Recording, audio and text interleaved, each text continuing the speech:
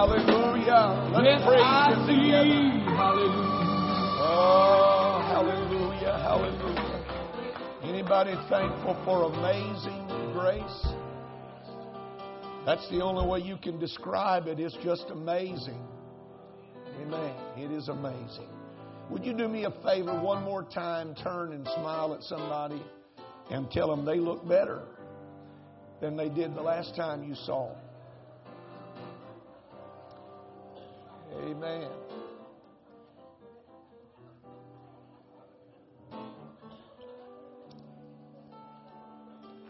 Somebody might need that little encouragement. You ever had one of those days when everything you did just went wrong? Anybody have one of those days today? I read about this young man that lived across the street from a bowling alley, and every day at a precise time, an armored truck would pull up, and he would watch the guy get out and go in. A little while, he would come back with these bags full of money, and he would leave.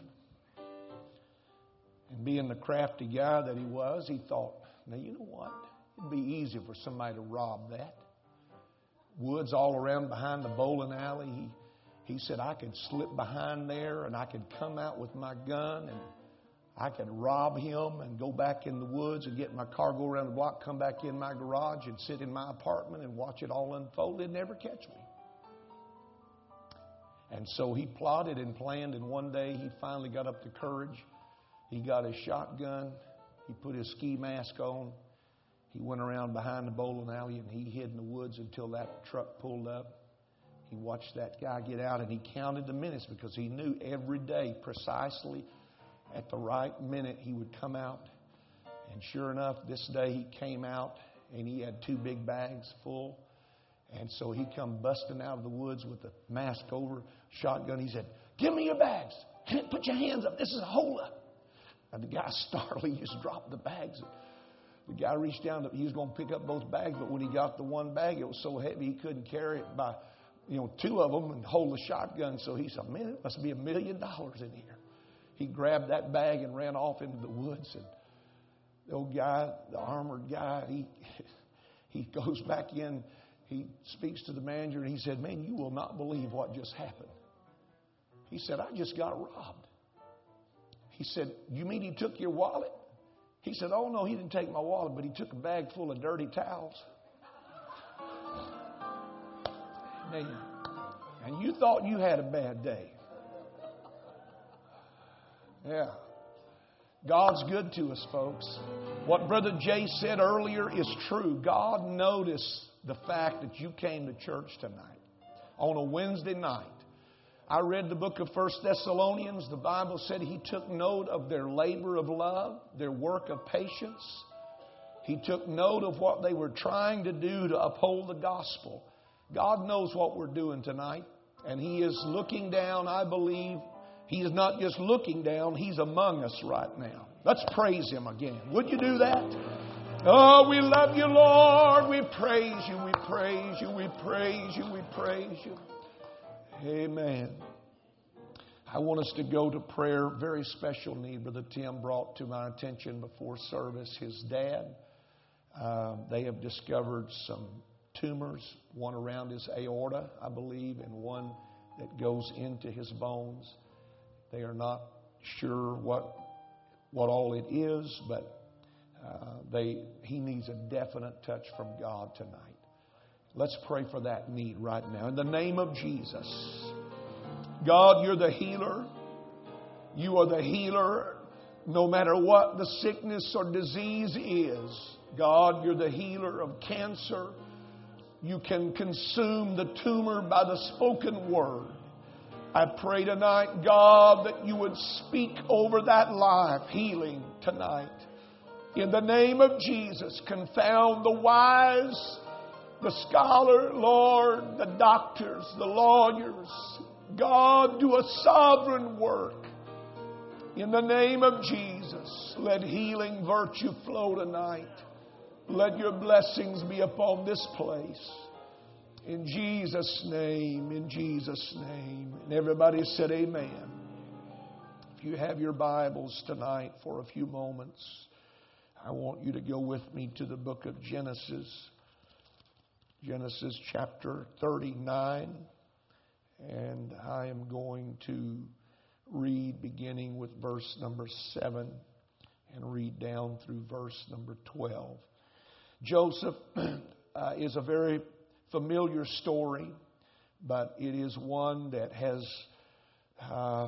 drawn my heart again, and I want to share with you what the Lord has been talking to me about. Genesis chapter 39, verse number 7. And it came to pass after these things that his master's wife cast her eyes upon Joseph, and she said, lie with me. But he refused and said unto his master's wife, behold, my master wanteth not what is with me in the house. Or a clearer translation would be, he does not know what is going on in this house. That's how much he trusts me. He doesn't even know what's happening here. He hath committed all that he hath to my hand. And there is none greater in this house than I, neither hath he kept back anything from me but thee, because thou art his wife. How then can I do this great wickedness and sin against God? And it came to pass, as she spake to Joseph day by day, that he hearkened not unto her to lie by her or to be with her. I want you to notice what the Scripture describes.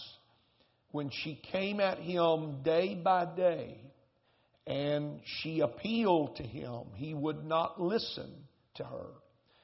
He would not listen to her. He would not lie by her, not with her, but by her, or be with her. And it came to pass about this time that Joseph went into the house to do his business, and there was none of the men of the house there within. And she caught him by his garment, saying, lie with me.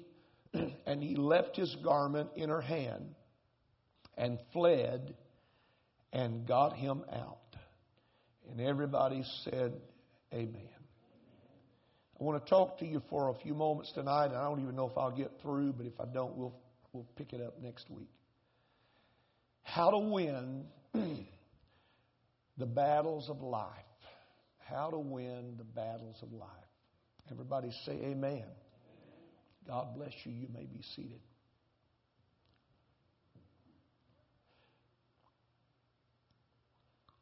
There is nothing that thrills like a battlefield. Amen. I don't know how many of you have ever been privileged to stand on one. How many of you have ever been to San Jacinto Monument? Anybody think about what's happened out there? Quite amazing. The thrill of the battlefield.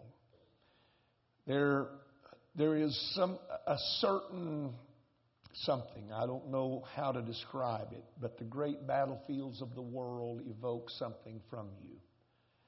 I remember just a few years ago having the privilege of being in Gettysburg.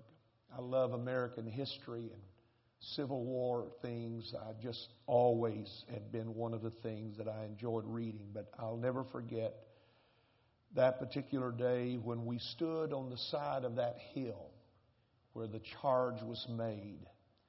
And in my mind, I tried to envision what it must have been like when thousands upon thousands of soldiers, both Union and Confederate, converged in that battlefield. I've seen videos, and as well as you, depicting that. Perhaps the best book I've ever read concerning that particular battle is called Gods and Generals, where it actually depicts the gravity of that day and the battle. But thousands of them died, and you are taken aback. There is almost a holy awe about that setting. One of the goals of my life is to someday be able to stand on the French coast where Normandy is and see that vast cemetery of soldiers and to remember that particular occasion. I have had the privilege of being in Arlington Cemetery and going through the thousands upon thousands of graves and how they are so beautifully arrayed, and realize that most of those men, many of them, died on some battlefield. And there is something about the battlefield that has some kind of connection to us, because life, as you well know, is just that. It's a battle. It is strange and it is a dangerous journey. And everybody that is born upon a battlefield. The soul of man is one of the great battlefields of the world. And that battlefield is still active. Your soul and mine, it is an active field that still engages in conflict. Normandy is a past thing, and Gettysburg is a past event. But the things of my soul and your soul, they are ongoing. And this I have learned, that no matter what your age or stage in life, you never outgrow the battle. And you never get to the place where there are no more trials.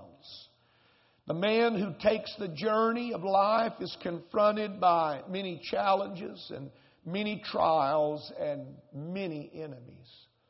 You are a target tonight of an enemy that would like to destroy your soul and your purpose and God's plan for your life.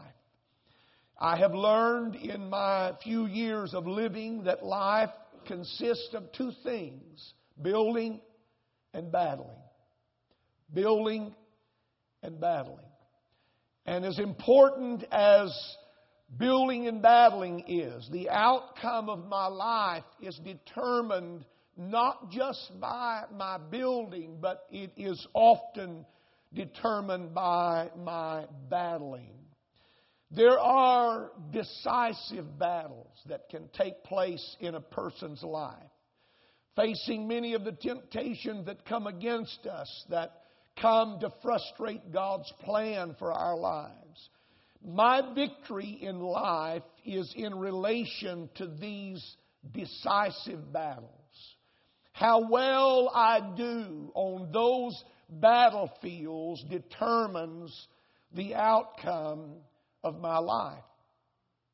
Sometimes what appears to be a small skirmish is in reality the fight of the century. Sometimes what appears to be an insignificant thing in reality is a make or break point in a person's life. Just because it's only you and not 1,000 soldiers that the battle isn't important. And so with that in mind, what I want to come to you with tonight is what I find in Scripture is a proven strategy for winning the battles of life. And don't ever underestimate the battle that you're in right now. You may think it is over some insignificant little nothing. But in truth, it is a major make or break moment for your life. There is no greater life study of the battles of life than that of Joseph. And I never tire of studying Joseph's life, because every time I go back to it, I find something new. I find something fresh. The story of his life, it seizes the imagination of our mind. Joseph life is both inspiring and it is instructive. He was the great dreamer. And the world loves a dreamer, but the world also hates a dreamer. And the world that you think will embrace your dream or your desire to be better or to do better, oftentimes will turn against you and try to destroy that dream in your life. This dreamer who had to live through a nightmare in order to see his dream come to pass, lived through a nightmare many times over. But the question is, how did Joseph stay true to those dreams that God gave him? How did he stay true to himself and to his own character? How did he stay true to his namesake? How did he stay true to God? I wonder when I read Joseph's story at the stand that he takes and the opposition that he faces and the improbable odds that are against him. It is truly an amazing story, because in Joseph's story, everything that makes for drama is there. All the ingredients for a great drama are there. In Joseph's story, you will find passion, and you'll find power, and you'll find position, and you'll find pressure, and you'll find pleasure. All of the ingredients that the great novelists of the world look for to draw you into the story are found in Joseph's life.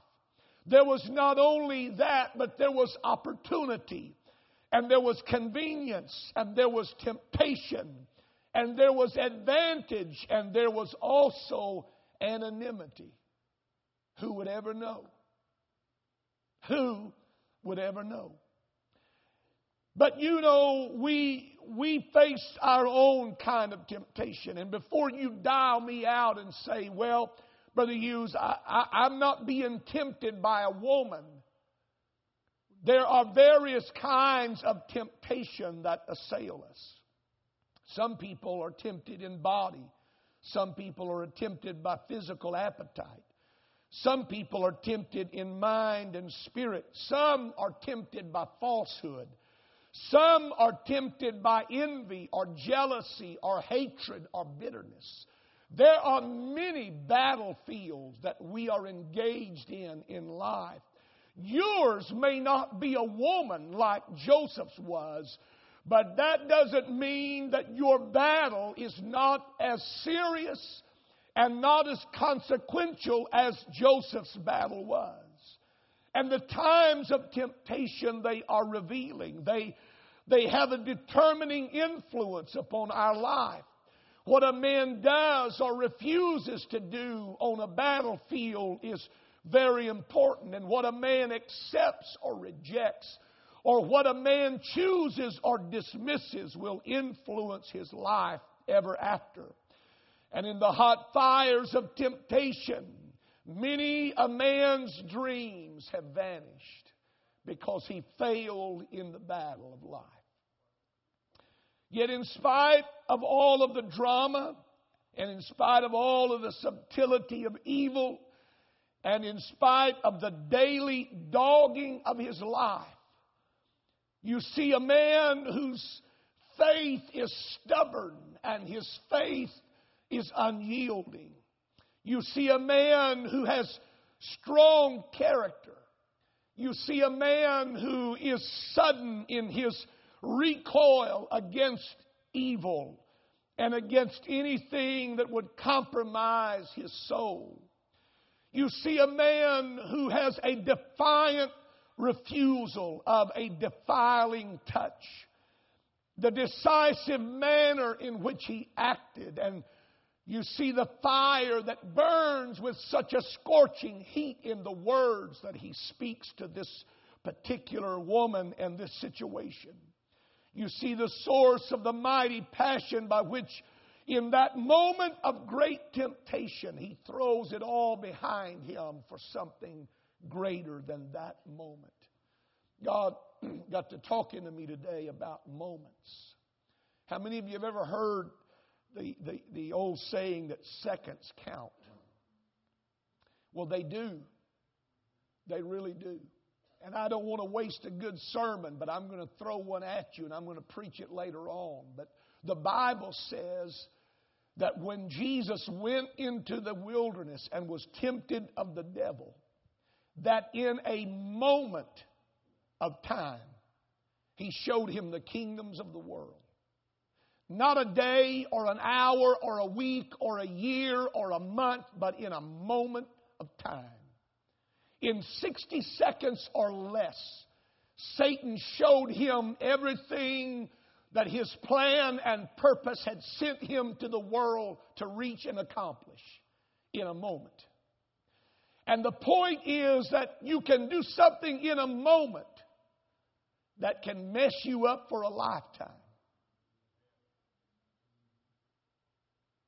You can do something in a few seconds that can mess up God's plan and purpose for your life for years to come. Seconds count. Your seconds count. And the devil knows that. That's why he tries to minimize the time in your life and make you and I think it's not that big a deal. It's only a minute. It's only a look.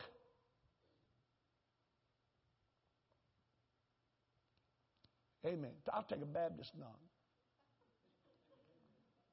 I don't know if you're afraid of me tonight or I'm not making sense. Everything was on the side of Joseph yielding. Everything. And yet, in spite of the odds that were against him, he stood and he conquered. I see the great battles that he fought and the victory that he won. And in the face of great odds, he won. At a time in his life when he was vulnerable, he was a young man. He was not a stone. He was not a pillar. There were feelings and emotions as a man that flowed through him like any other normal, ordinary man. It was the time. He was a red-blooded man, and I don't need to be any plainer than that, but I'm here to tell you he was not a stone statue when all of this took place. The continuous and repeated nature of the temptation. She kept coming day after day after day. The Bible didn't say week by week or month by month. It said day by day. Now, after a while, that kind of stuff gets annoying. How many of you, when your kids just keep coming day by day, after a while you give in just because you're tired of being annoyed? You lost a battle. I've lost a lot of battles in that way. And Joseph was there day by day, hint by hint, moment by moment. Not only that, but he did it in the face of rank. She was Potiphar's wife. She had power. She had influence. If you don't believe that, read the rest of the story and find out what she got done to him because of his refusal.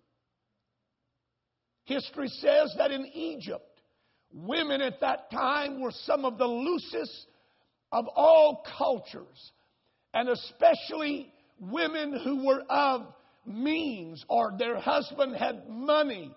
They were even more vile in their liberties than the normal woman. So this woman who was loose and ready at any moment to accommodate a young man coming day after day. But every day he closed that door. Every day he said no. Every day he turned and walked away. Every day he refused to give in to it.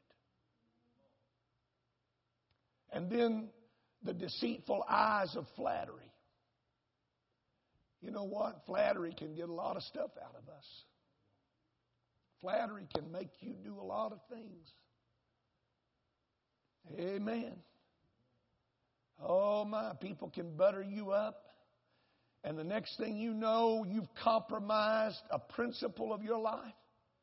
You've compromised something you said you would never do just because they knew how to say the right thing. I remember I'm not trying to relate Sister Kilgore to evil, but I remember Sister Kilgore had a unique way. Brother Jay knows what I'm talking about. You see her number and you knew it meant work. She wanted you to do something. Brother Kilgore, she wasn't Brother Kilgore. Brother Kilgore called, he wanted to go drink coffee. Sister Kilgore called, she wanted work. And when you look at that number, you'd think, am I going to answer that? Or am I not going to answer that? And finally, you talk yourself into, yeah, I'm going to answer that, but you know your answer. You're going to say no. No, Sister Kilgore, I can't do that. And that sweet little voice would come on, oh, Brother Mark, I was just thinking about you today. And you know what? We got this thing coming up, and I thought, you know what? I don't want anybody else doing that but Brother Mark. Am I not telling you the truth? And some of you are shaking your head. You know you've had that phone call.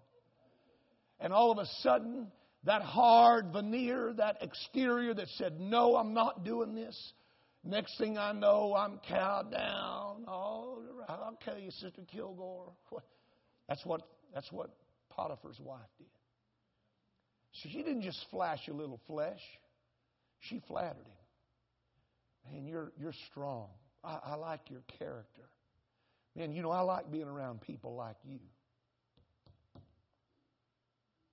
I like talking to people like you. I don't like to, the reason I don't talk to my husband or my wife like this is because they don't understand me, but you understand me.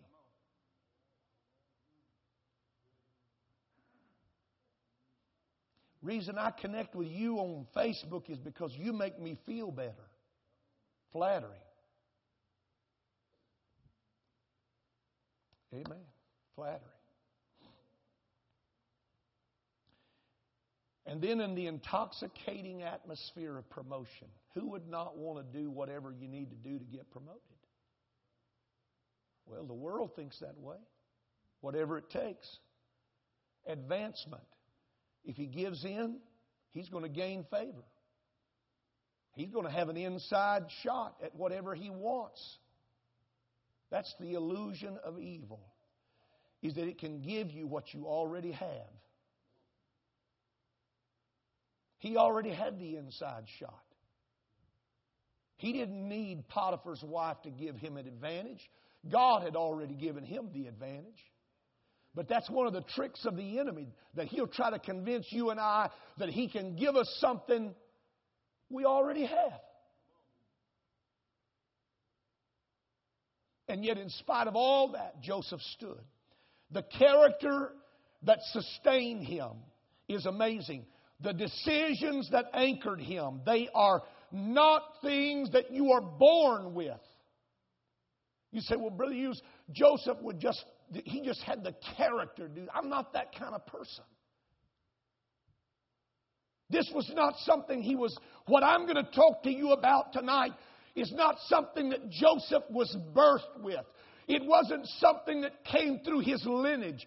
It was something that Joseph had worked out in his life through a period of things that he had gone through and his relationship with God. There were things that he had worked out so that when he came to this battlefield, he had the armor to defeat the enemy. So how did he do that? How did he do that? What keeps a man in such time? What did he know and what did he have that would help him do what he did? Steady his feet, calm his heart, put iron in his soul, as the scripture said. What brought him to the place of saying, I can't, I dare not, I will not. What brought him to that place? And it's found very simply in our scripture text. And I want you to get your Bibles out. We're going to take a journey very quickly. My time is running out. You'll find in the text that I read to you tonight some of the greatest keys to facing the battles of life that you will learn anywhere in Scripture or out of Scripture, in the principles that are laid down here, if they can become a part of your life and my life, you will be able to stand whatever battle comes, whatever battlefield you find yourself on. There are some simple things that if you can get them down in your heart and make them a part of the fabric of your being, the enemy will never defeat you. Amen. So let's look. Verse number 8. After she had come and made her play and said, lie with me. Verse number 8, the Bible said, and he refused and said unto his master's wife, behold, my master doesn't even know what is with me in this house. He doesn't even know what all is going on in his house. That's how much he trusts me. And he hath committed all that he hath to my hand. And there is none greater, verse 9, in this house than I. He has not kept anything back from me.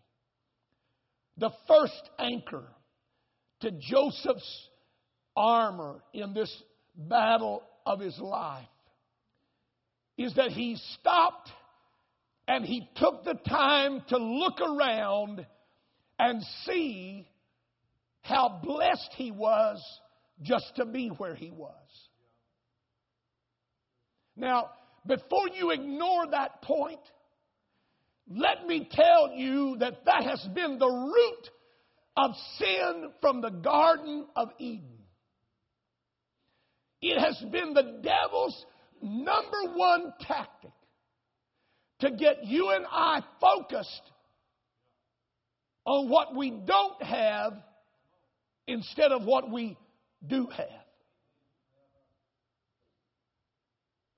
When the serpent came to Eve, he didn't say, "My, what a beautiful garden you got here. Look at all this stuff you have at your disposal." He took her right to that one thing. One thing. Everybody say one. One thing. That one thing that she couldn't have. And that's where he focused her attention. And he hasn't changed one lick since then. When the devil comes against you and I, and we are engaged in the battle for our life, the first thing that he will try to blur is your vision of how blessed God has been to you. And you don't have to do this to be blessed. You already are blessed. You don't have to compromise this principle to gain something in life. You already have the advantage because God is on your side. And if God has been with you to this point, God will see you through to whatever point may come ahead of you. You are blessed already. And you don't need this. He recognized that in the light of all that had happened to him in his life so far, think about it. Think about it. In everything that had happened to him up to this point, for him to be where he was would have taken perfect timing and a God plan. He couldn't have planned this by himself. How could he be sold and wind up where he was at if God had not been with him? And he said, even in spite of that, if that wasn't even a factor, when I look around at all of the other slaves that were sold on the market when I was, and I see some of them in this house right here, and I see that they're working the fields and I'm over the house, I have been blessed. God has put me in a place to bless me, and I don't want to compromise what God has entrusted to me. I want to ask you something tonight, church. Does God's trusting you mean anything to you? That He would trust you to bless you? That He would trust you to put you in places Even though the moment, the surroundings may seem kind of strange and contrary, but He would put you there. He would bring you to that place because of His favor and His goodness. He would not jeopardize His blessing by this wrong. He had been trusted. And that meant something to him. You know what's amazing to me in this hour is that trust doesn't mean anything to anybody anymore until it's lost. You'd be amazed at the people that sit in my office and they're clamoring, try to regain trust that they lost by some stupid, ignorant, I don't have a good enough vocabulary to describe it, and I need to be careful. Decision that they made, and they lost trust. And now they're trying to regain it, and they can't get their hands on it. But Joseph knew he had been blessed, and he didn't need Potiphar's wife to help him. God had helped him. And knowing that you have been blessed, and knowing that you are blessed, will keep you in the battlefield when everything is coming past you and you're wondering where all it is coming from. When you understand God's hand is on me, I may not understand everything, but I'm not out of the will of God, and I'm not out of God's plan and purpose for my life, and I cannot be given something that I already have. I refuse to be unfaithful where I have been trusted. Amen. And he was thankful that he had been regarded and taken care of. You know what I believe would help a lot of folks? I believe what would help a lot of folks win some battles in life, if they could just stop long enough to look around and start being thankful. Thankful whatever you might be in. In everything, give thanks. Come on, somebody help me. Don't go to sleep. I'm not that boring tonight. In everything, give thanks. For this is the will of God in Christ Jesus for you. The thing that is missing from this world right now is a spirit of thankfulness. And the Bible said the reason for that is because they have given up God. And when you give up God, the next thing that happens to you is you become unthankful. And the reason our world is consumed with selfishness and hatred is because they gave up God. But in the process of giving up God, they've given up their spirit of thanksgiving. And I want to tell you something, folks. Whether you know it or not, you're blessed tonight to be in America. I don't care if America is as bad as it is right now. You're a blessed people to be in a land like we live in. Hallelujah. Gripe about the government all you want to. Gripe about the politicians all you want to. But whether it's Republican or Democrat or Independent, we are a blessed people. And we ought to stand on our feet and say, thank you, God, that I have liberty tonight. Thank you that I can still worship you. Thank you that I can still praise you. And I can come to my choice of church. And I don't have to have somebody tell me how to serve you. Hallelujah.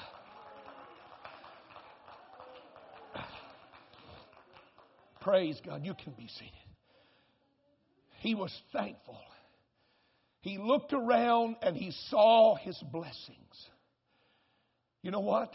Even though I'm in a battle, I'm still blessed. Praise God. I'm blessed. I must still be worth something because they're fighting over me. You better start worrying where there's no battles. Come on. You better start worrying when you don't have to fight a battle every day. At least I'm worth something. They're fighting over me, God and the devil. Amen. And Joseph looked around and realized that in spite of the battlefield, he was blessed. He didn't feel entitled. Listen to me. He didn't feel entitled to take this liberty because of his position. He didn't feel entitled because of what had happened to him. I'm a victim. I've been misused. I've been exploited. I've been hated. All of those things. He didn't use that as an excuse to compromise. He looked around and he said, you know what? I'm a blessed man. Look at what God has put me over. Look at what my master has given to me to do. Look at the trust that he has put in me. I can't violate that trust. I can't go against that confidence.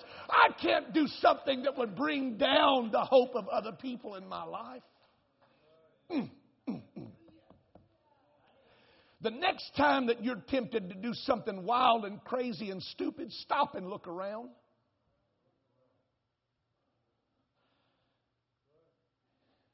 And ask yourself, do I really want to throw this all away? Do I really want to lose this friendship over some hideous, idiotic, frivolous thing? Do I really want to hurt that person? And I'm blessed. Amen. You know what? You can hate me all you want to, but that hatred cannot take away the blessing of God on my life. I'm not being arrogant. I'm just telling you the truth. You ought to feel that way. Joseph felt that way. That's what kept him in battle. He was blessed. I don't need to sit down. I don't need to compromise. I don't need to step down. I don't need to give in because God has blessed my life. I wouldn't be where I'm at if God had not been for me. I wouldn't be where I'm at if God hadn't helped me. I would have died a long time ago. My brothers would have killed me if it had not been for God's keeping power. I would have died in a dungeon, but here I am. Do you think I'm going to throw this away? Amen. He stopped and he looked around and he said, I'm blessed. Everybody say, I'm blessed. You know what you need to do? You need to go home and walk in your house tonight and look around. And in spite of every dark shadow that might be over your home and every trial that your home is facing, you need to look at that home and realize, I'm blessed to have what I have. It may not be in perfect order right now, but I'm telling you what I'm going to do. I'm going to start thanking God for the blessings that are upon this house, and the blessings of God are going to come even greater. I'm not going to keep complaining, and I'm not going to keep carping about it. I'm just going to walk into my house and say, thank you, God. Thank you for your blessing. Thank you for your goodness. That's what will keep you in the day of battle. It's a spirit of thanksgiving and thankfulness. Hallelujah. My, I didn't mean to get so excited. You'll have to forgive me. Praise God. Praise God. You have been blessed. Amen. Praise God. And when you're on the battlefield of life, you need to remember that. I'm too blessed to be stressed. Amen. I'm too blessed to have to come down to compromise. Amen. I'm too blessed to back up. I'm too blessed to go away. I'm too blessed to just give in. Amen. And so he looked around and he saw that he was blessed. Then look at verse number 9. He said, there is none greater in this house than I, neither hath he kept back anything from me but thee, because thou art his wife. The second thing that he did was to look within, and he saw himself and his own self-worth and his own integrity. And he said, how could I do this? Forget about all the other things that I might say, but I'm better than this. I don't have to do this to be accepted. I don't have to do this to get promoted. I don't have to do this to get an advantage over a coworker.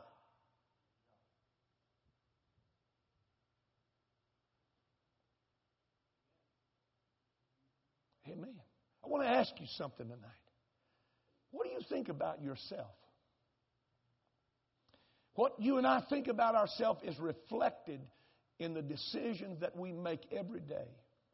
And when we're on the battlefield and we're facing a war like he was facing, and the temptation that was on him to give in life, he realized who I am is more important than what I have. What I am is more important than what I have. And I may lose my position, and I may lose the favor of Potifer, but I'm not going to lose who I am. I am not going to lose who God made me. He said, there's a line in my life that I'm not going to cross. I love it. He chose to live by higher standards. This is what amazing. Have you ever wondered if Potiphar's wife did this to him, how many other servants had she been hitting on? It's very unlikely that he was the first one. So that means that there were other people that had already been in bed with her. But just because everybody else is doing it doesn't mean I'm going to do it. That'll preach. You can put that in your pipe and smoke it, whether you smoke or not. That'll preach. Amen. He chose to live by a higher standard. He drew a line. He said, you belong to him. And I'm not crossing that line.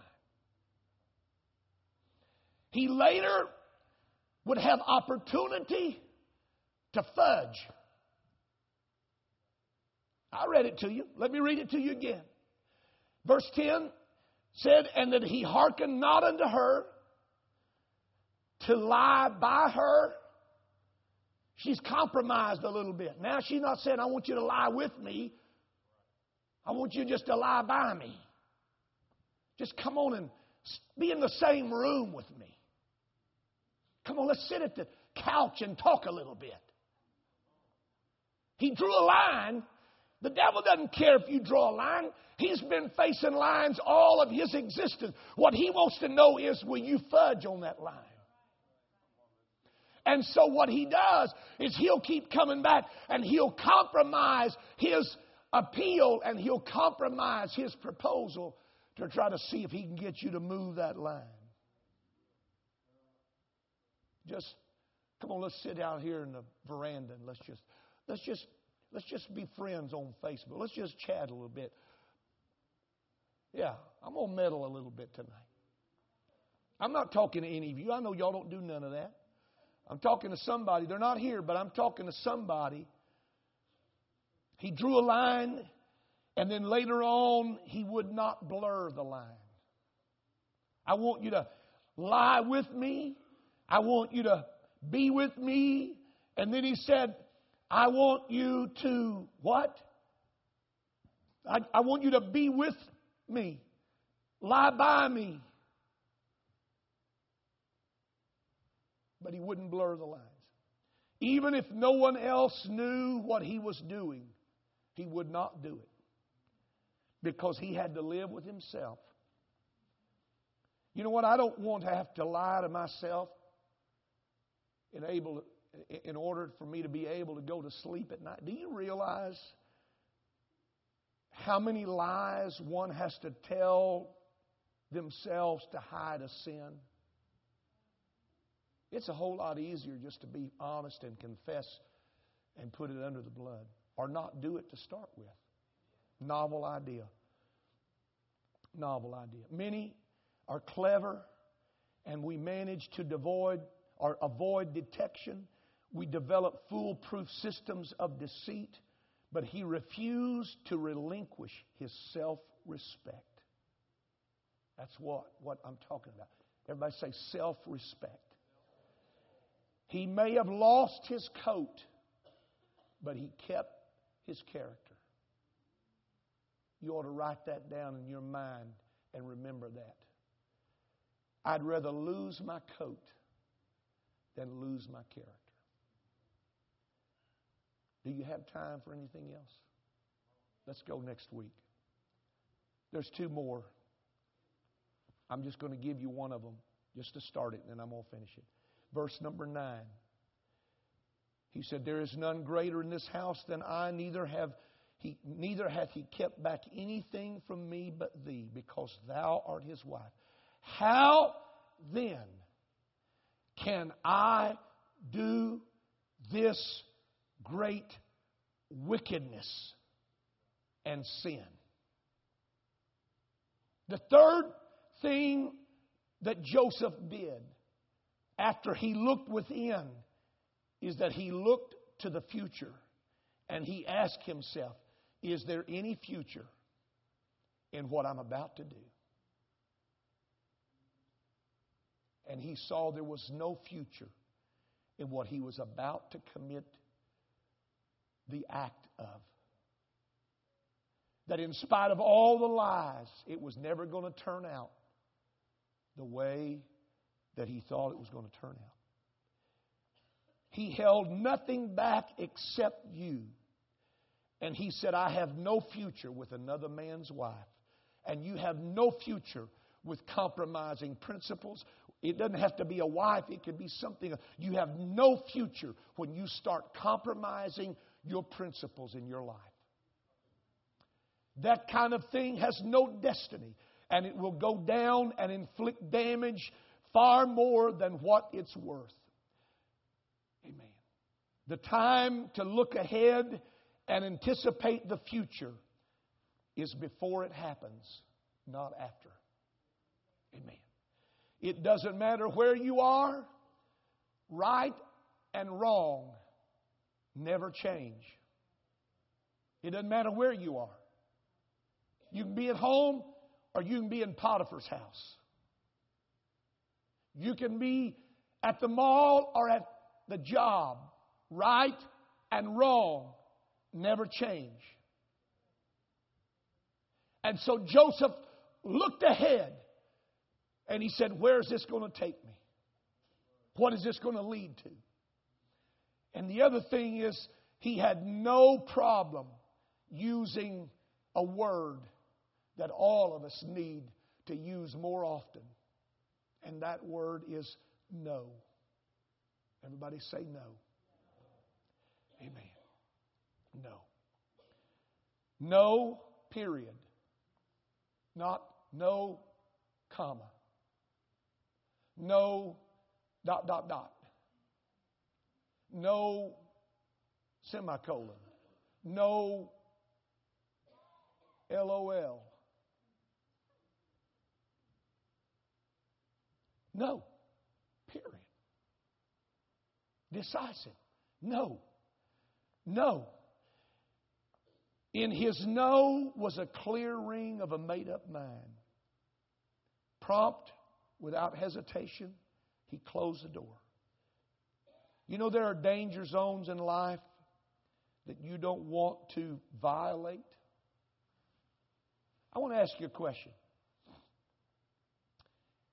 We've been listening to the news the last few days about this lost airplane. I don't know. Did anybody find it yet? No. Air safety. How many of you would get on a plane that they would tell you that 50% of the time it would not make its destination? It would crash. How many of you would get on it if it was 75% of the time it wouldn't make its destination? How many would get on if it was 10%? No. Any smart, intelligent person would tell you. But you know what? There are people that get involved and engage in things in life, and they compromise in the battle of life when there is 100% guarantee of failure. But they do it anyway because in their mind the devil has convinced them, you're different. You can do it. But when Joseph looked to the future, that future did not include Potiphar's wife. Amen. You don't take gunpowder near a fire without something happening. Amen. You got to keep it clear. And there are some lines and doors that have to be closed. And if we would just take the time, stand with me, I'm through. I'm going to finish the next week. I'll give you the last one next week. 3 things that I've told you so far tonight. Number 1, he looked around and realized that he was blessed. And he allowed a thankful heart to determine his destiny. He looked inside of himself and he saw that he was better than that. God made me for better things than this. Amen. And the third thing is he looked ahead and he said, you know what? I don't see any future in that. I don't see. I don't see. And so he made some decisions. He said no. He closed the door. No period. Definite. Definite. Clear. Without hesitation. That decisive mind and heart made all the difference in the outcome of his life. Amen. I don't know about you, but I have been engaged in some battles over the last few years that I never thought I would ever have to battle things like that. I've had to deal with things not just as a church, but in my own personal life that I never thought I would ever have to engage myself in. I remember Brother Lee Stoneking telling one time, he said the greatest pressure and temptation of his life came from 55 to 61. And I heard him, I thought, are you serious? He said, I'm serious. The greatest temptations and pressures came on my life during that. That doesn't mean I still don't have, but he said the greatest pressures came at a most unexpected time. He'd been ministering and preaching for years. You would think he was beyond all of that, above all of that. But none of us, listen, none of us are above or beyond anything. I want to ask you something. Does it mean anything to you that God trusts you? Say, how do I know God trusts me? Because He put His Spirit in you. How many of you have the Holy Ghost? He entrusted you with His Spirit. He entrusted you with a part of Him. He said, you're going to be my temple. Does that mean anything? It ought to. It did to Joseph. Amen. It ought to mean something to us. Praise God. I don't know about you, but I want to win. I don't want to lose these battles. Amen. Let's lift our hands and talk to Him.